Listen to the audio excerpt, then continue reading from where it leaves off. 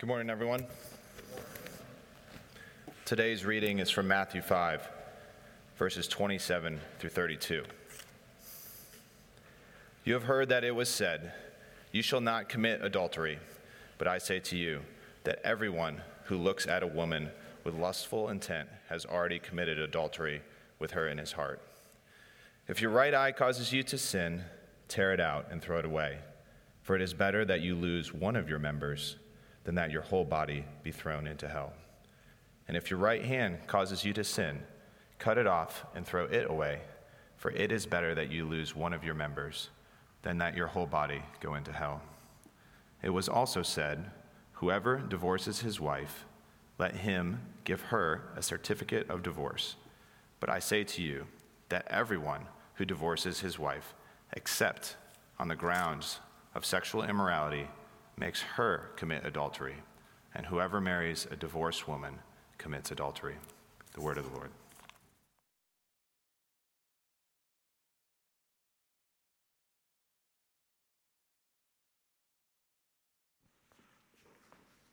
Thank you, Adam. Good morning again. My name is Harrison. I'm one of your pastors here at EP and privileged to be so. Will you join me in prayer? Father, Lord God, thank you for your time that you give to us this morning. Father, you have blessed us. You let us come together and worship together before your throne. Father, as a part of that, you take us to your word, Lord, and you command us to learn from it with open and sincere hearts. Father, I pray this morning that our hearts would indeed be open and sincere, that we would hunger and thirst for righteousness. Lord, that we would hunger and thirst for you.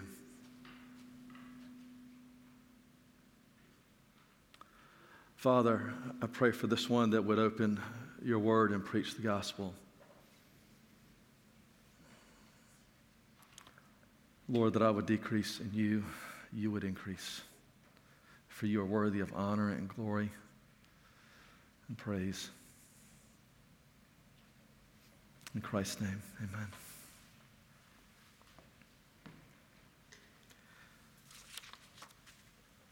One of the reasons I love to preach on texts that take us to the gospel, especially in relation to marriage, is that I get to go to one of the most classic movies of all time, The Princess Bride, and quote one of my favorite theologians when he says, marriage.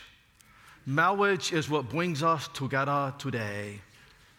Marriage, that blessed arrangement, that dream within a dream. At least that's the way the clergyman puts it in The Princess Bride. That dream within a dream. Of course, marriage is a lot more than a dream, isn't it? It's something created by God that reflects his relationship with his people. In Scripture, Christ is often referred to as the bridegroom, and the church of Jesus Christ as the bride, and it's much more than a dream, it's real. God initiated this grand thing we call marriage in Genesis. We go back to Genesis in chapter 1. And we begin to see it in verse 26. I'll read a little bit there and then a little bit in chapter 2 of Genesis. That God said, let us make man in our image, after our likeness. So you had a union there with God the Father, the Son, and the Holy Spirit in the beginning. And let them have dominion over the fish of the sea and over the birds of the heavens and over the livestock and over all the earth and over every creeping thing that creeps on the earth. So God created man in his own image. In the image of God, he created him. Male and female, he created them. And God blessed them. And God said to them, be fruitful and multiply and fill the earth and subdue it and have dominion over the fish of the sea and over the birds of the heavens and over every living thing that moves on the earth. And God said, behold, I have given you every plant yielding seed that is on the face of all the earth, and every tree with seed in its fruit. You shall have them for food.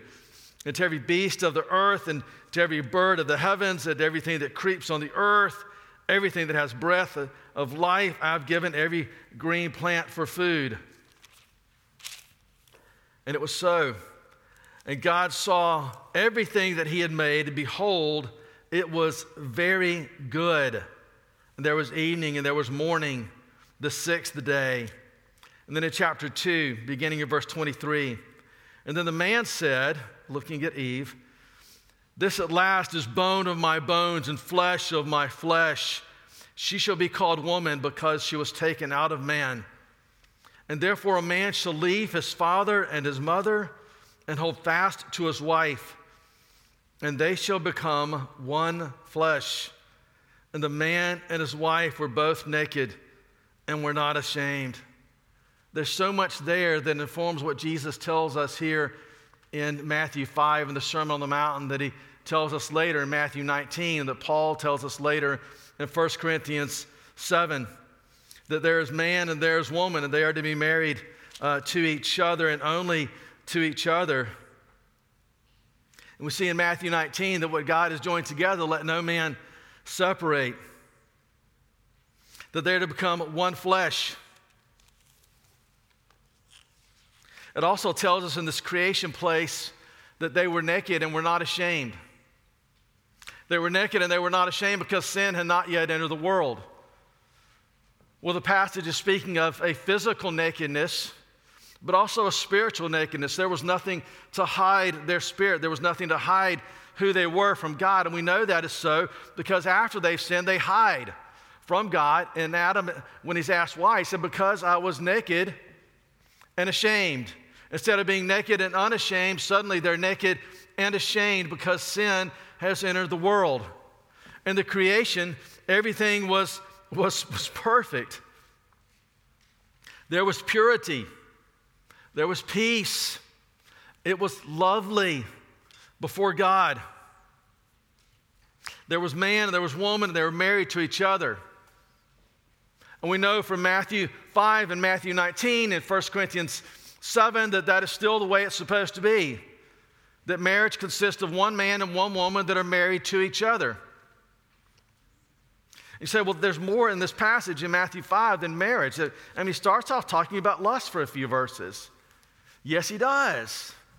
But even here, his speaking of lust is primarily pointing towards the marriage relationship and the adultery that happens as a result of lust. In the creation, but before the fall, there was no lust. There was no adultery because there was no sin. It wasn't a dweem within a dweem, but it was reality. And there was no shame between man and woman, between people and God. And then the fall. We call it the fall, but we're not speaking of autumn, not a season in the year. It's the fall because man fell from their sinless state into sin. When things fall, what happens? They break. Not always, but typically when something falls, something breaks. And so it is in the fall of man when they fall from their sinless state into sin. There's brokenness. There's brokenness of a relationship between God and man, brokenness of the relationship between man and woman, between humans and creation, between people and each other. There's brokenness that occurs as a result of the fall. Before they were naked and unashamed, now they are naked and ashamed. Nakedness and sexuality are both now clothed with shame because of sin. So much was destroyed in that place. The value of women was destroyed. After the fall, they were seen as objects to be controlled, used, discarded. And we see it in this passage. When they asked Jesus, or when Jesus is speaking to them with their unanswered questions or unasked questions regarding divorce and marriage and lust, he tells them that, hey, yes, Moses said you can give a woman a certificate of divorce and be done with her. What the teaching meant was you can't just kick a woman out of your house. You can't just take your wife and say, there's the door, hit the road. You have to give her a certificate of divorce. You can still tell her to hit the road. You can still kick her out of your house, but at least give her a certificate of divorce. Really? Really? And Jesus comes to this place and he says, no. Divorce can't happen unless these things have happened. The fall destroyed the value of women. Faithfulness itself was destroyed because of the fall. Faithfulness from man towards God, not God towards man, never. Earlier we sang of God's faithfulness. God has always been faithful. But faithfulness of man towards God was destroyed at the fall. And faithfulness of man towards man was destroyed at the fall. Faithfulness in marriage was destroyed at the fall. Faithfulness in sexuality was destroyed because of the fall. One of the most fun things I get to do as a pastor is that I get to do a lot of weddings. And I love going over wedding vows with someone before they are married. And we spend weeks going over those vows and what they mean, and we take people deep into the gospel of Jesus, and it's so sweet to see people come to a new understanding of their relationship with Jesus, just as we talk through the vows. I've never had someone look at me and say, hey, can we take out all this stuff about faithfulness in the vows?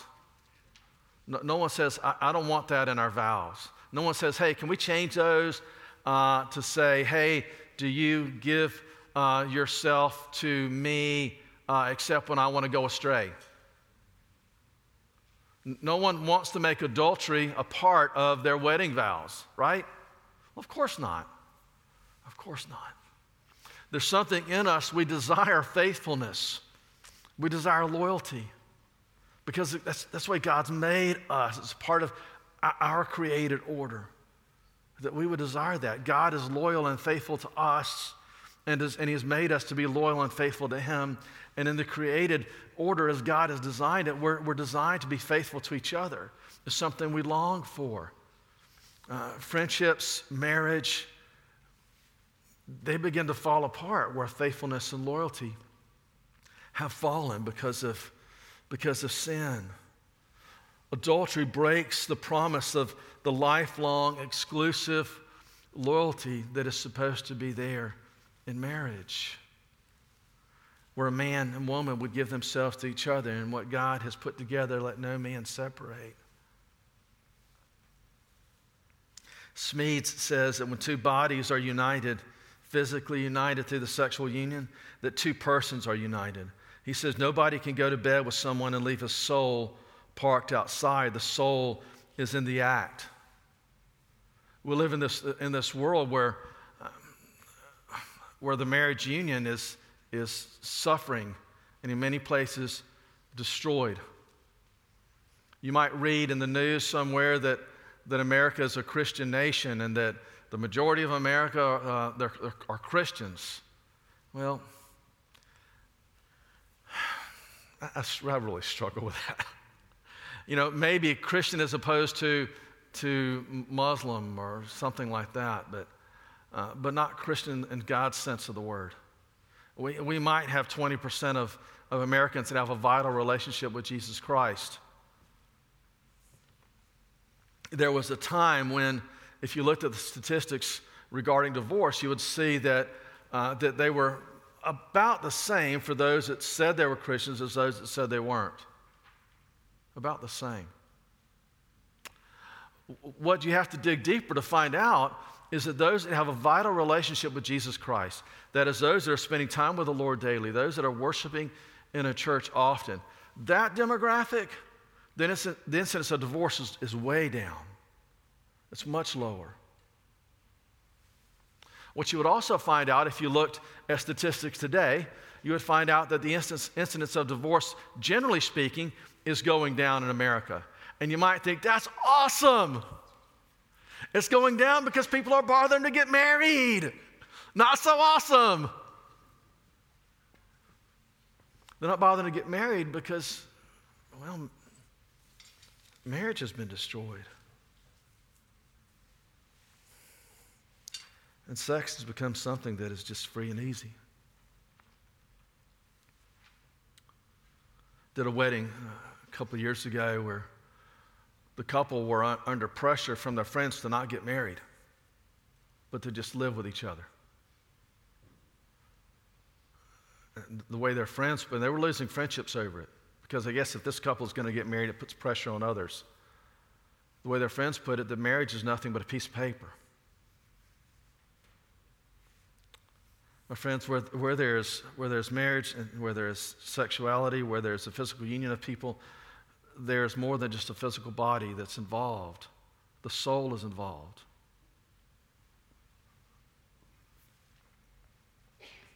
Sex outside of marriage is more than just stealing a pencil from the office. Both are sin, but there's something about that sexual sin, adultery, fornication, whatever it is, that involves the whole person and all those around them.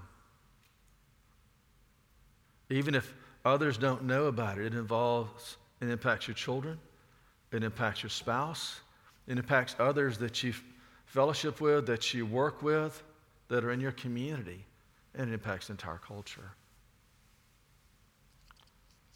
The fall destroys so much. There's a creation and there's a fall, but there's also redemption and restoration. You know, media, books, they make much of and sell much of the negative side of sexuality and the brokenness of marriage. God makes much of redemption and restoration.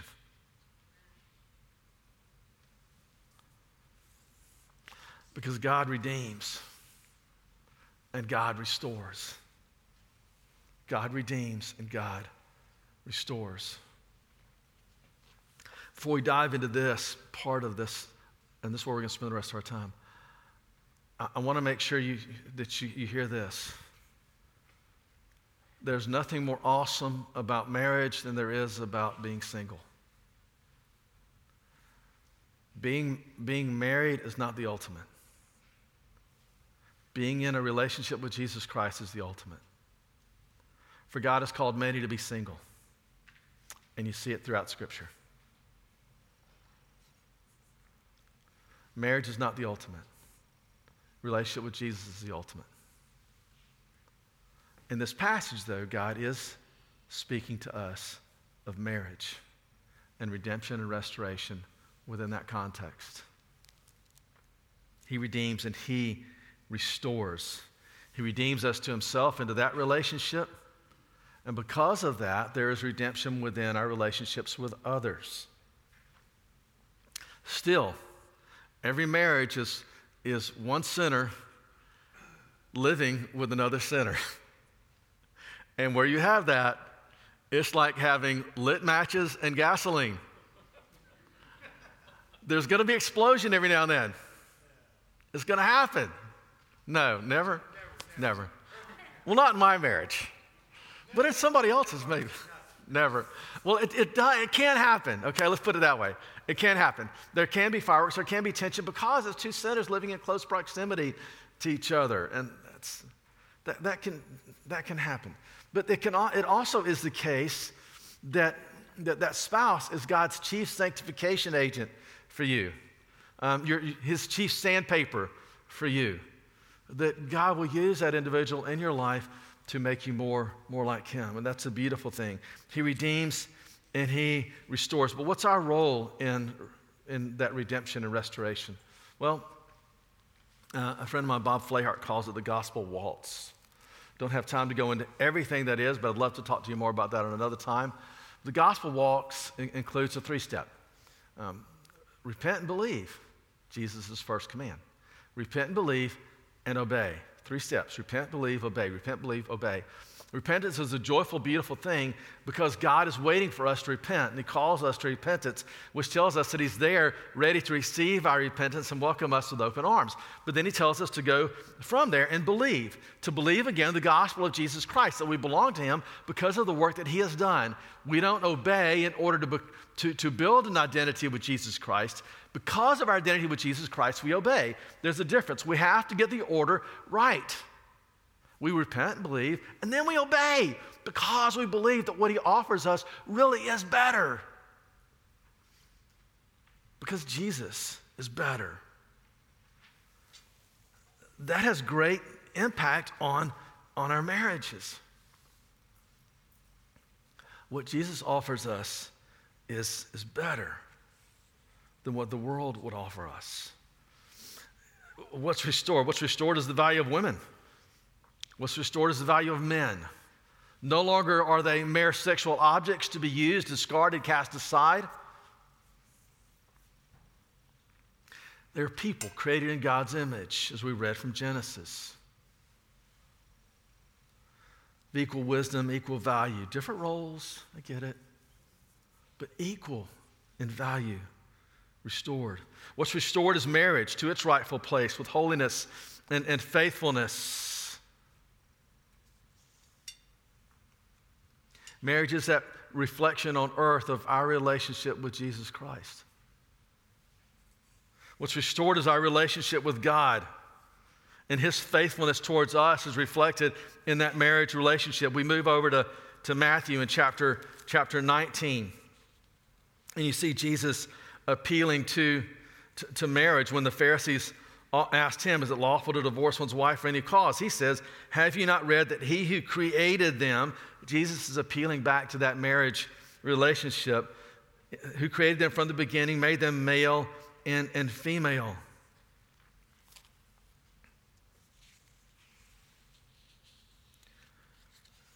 So marriage is designed by God to be permanent. Does that mean that divorce is not allowed? Well, that's not what that means. But it wasn't allowed in the same way that the Israeli law had allowed it, where if you want to just be done with your wife, just kick her out the door, make sure you give her a piece of paper that says we are divorced and give her that certificate and she's on her way and you're done with her. That's not of God. Jesus tells us in Matthew 19, in Matthew 5, that divorce is allowed in cases of adultery, where there's a sexual relationship outside of marriage. Paul extrapolates on that a little bit when he goes into Matthew or in 1 Corinthians 7 when he speaks of abandonment, where a believing spouse is abandoned by an unbelieving spouse or someone that's living as if he is an unbeliever, not showing the fruit of being in a relationship with Jesus. So divorce is allowed, but Jesus isn't saying, I command divorce in this place. This passage has been used in that way. He's not even encouraging. He's just saying it's allowed. Not commanded or encouraged.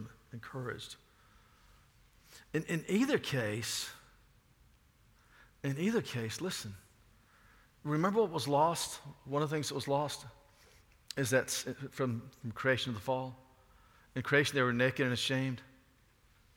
In the fall, even though they were clothed, or they were naked and unashamed in the creation, in the fall, even though they were clothed, they were ashamed. One of the beauties of redemption and restoration is that Jesus has taken our shame. It's gone. It's gone. He's taken our shame no matter what the sin is. My friends, divorce is not the unpardonable sin. I had a friend that she had been divorced through no fault of her own, and her pastor looked at her and said, you might as well sit on the back row. You're of no use to the kingdom of God. And you groan, and I groan in my heart at that and her pain. And yet, listen. Christians do that. We are great at casting shame on other people. We're great at casting shame on other unbelievers and on believers if their sin is one that we're not, falling into. We conquer this, so we cast shame on all those that haven't. My friends, wherever you are in that, Jesus has taken our shame. You don't bear it anymore.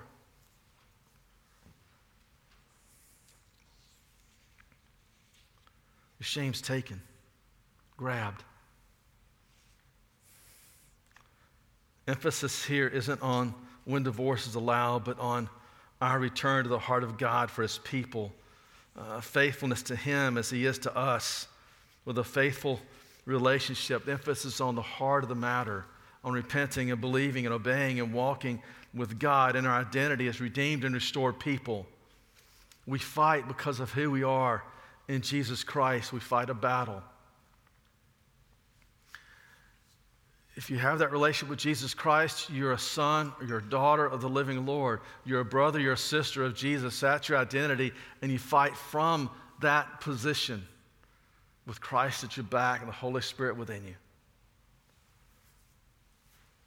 That fight, I'll give you two things that help spell out that fight. One, it's a violent defense, and two, it's an empowered offense.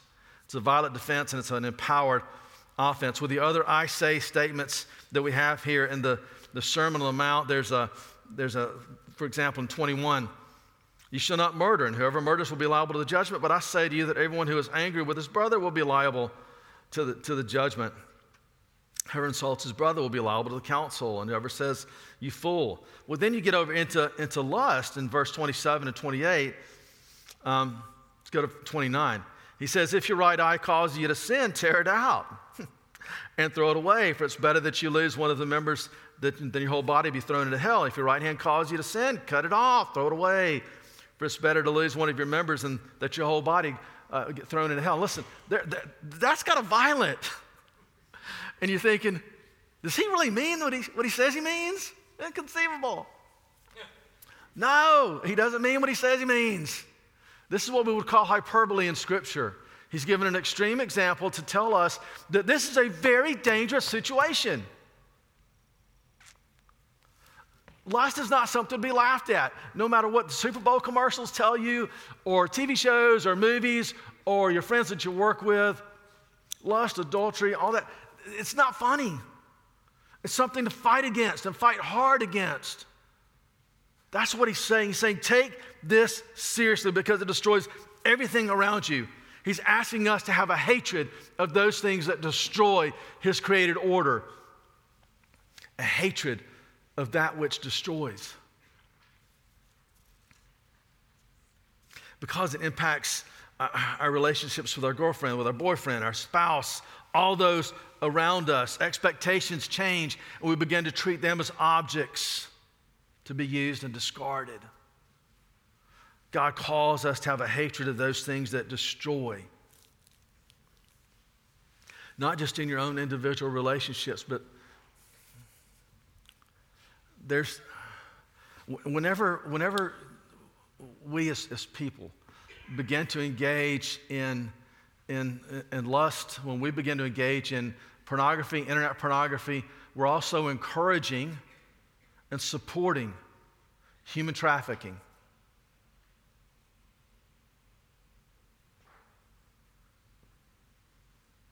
The human trafficking of men and women, young and old. God calls us to have a hatred of that which destroys not only our relationship with Him, but in our relationships with each other, but destroys those that are created in His image. How do you develop a hatred for that which destroys? Well, it begins with prayer. It begins with an empowered offense. We pray, we pray, we pray, we pray, we pray. The Holy Spirit who lives in us helps us to pray. When we don't know what to pray, the Holy Spirit helps us with groanings that we sometimes don't even understand.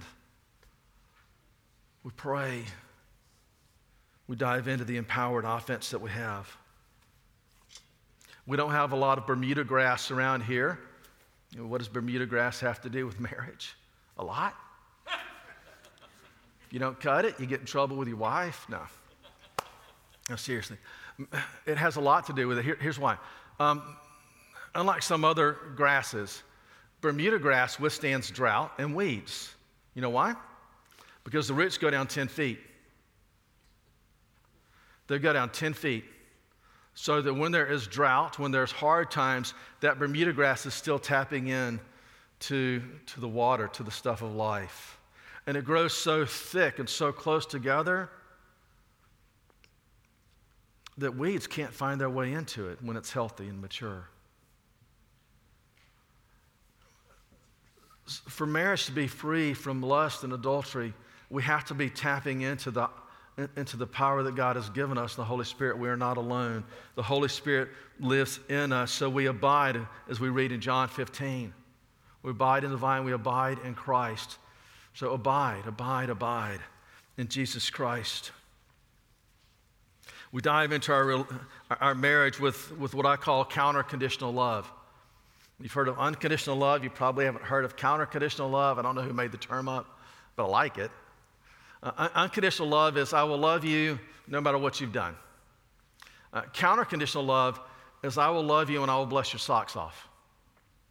I read the story of a teenage girl that was going to babysit one evening, and she gets there. She's babysitting for the single mom with a few kids, and she walks in the door, and there's very little furniture in the house. And the water's been cut off because the bill hasn't been paid.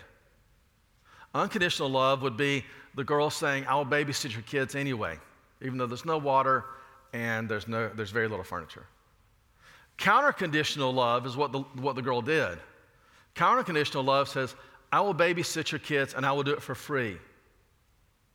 And the second the single mom leaves, she picks up the phone and she calls her daddy and says, Daddy, can we get this woman's water turned back on? And of course, the daddy says, absolutely. And it's the daddy that tells the story. That's counter-conditional love. Counter-conditional love says, I will love you, my sweetheart, no matter what you've done, and I will bless your socks off. I will do everything I can to make your day, your week, your year, your life. That's counter-conditional love. That's the love that God has for you and for me. Rosaria Butterfield says sexuality was a part of God's good creation from the beginning, but with sin came a world filled with sexual brokenness. Thankfully, God is always in the business of restoration.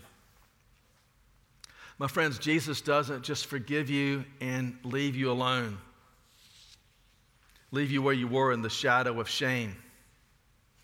The shame of sin is gone because he took it.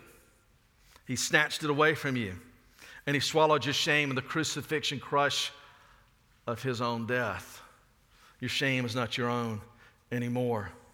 Don't pick it up again. We close with a story that you might know well. It's the story of Eustace in the Chronicles of Narnia.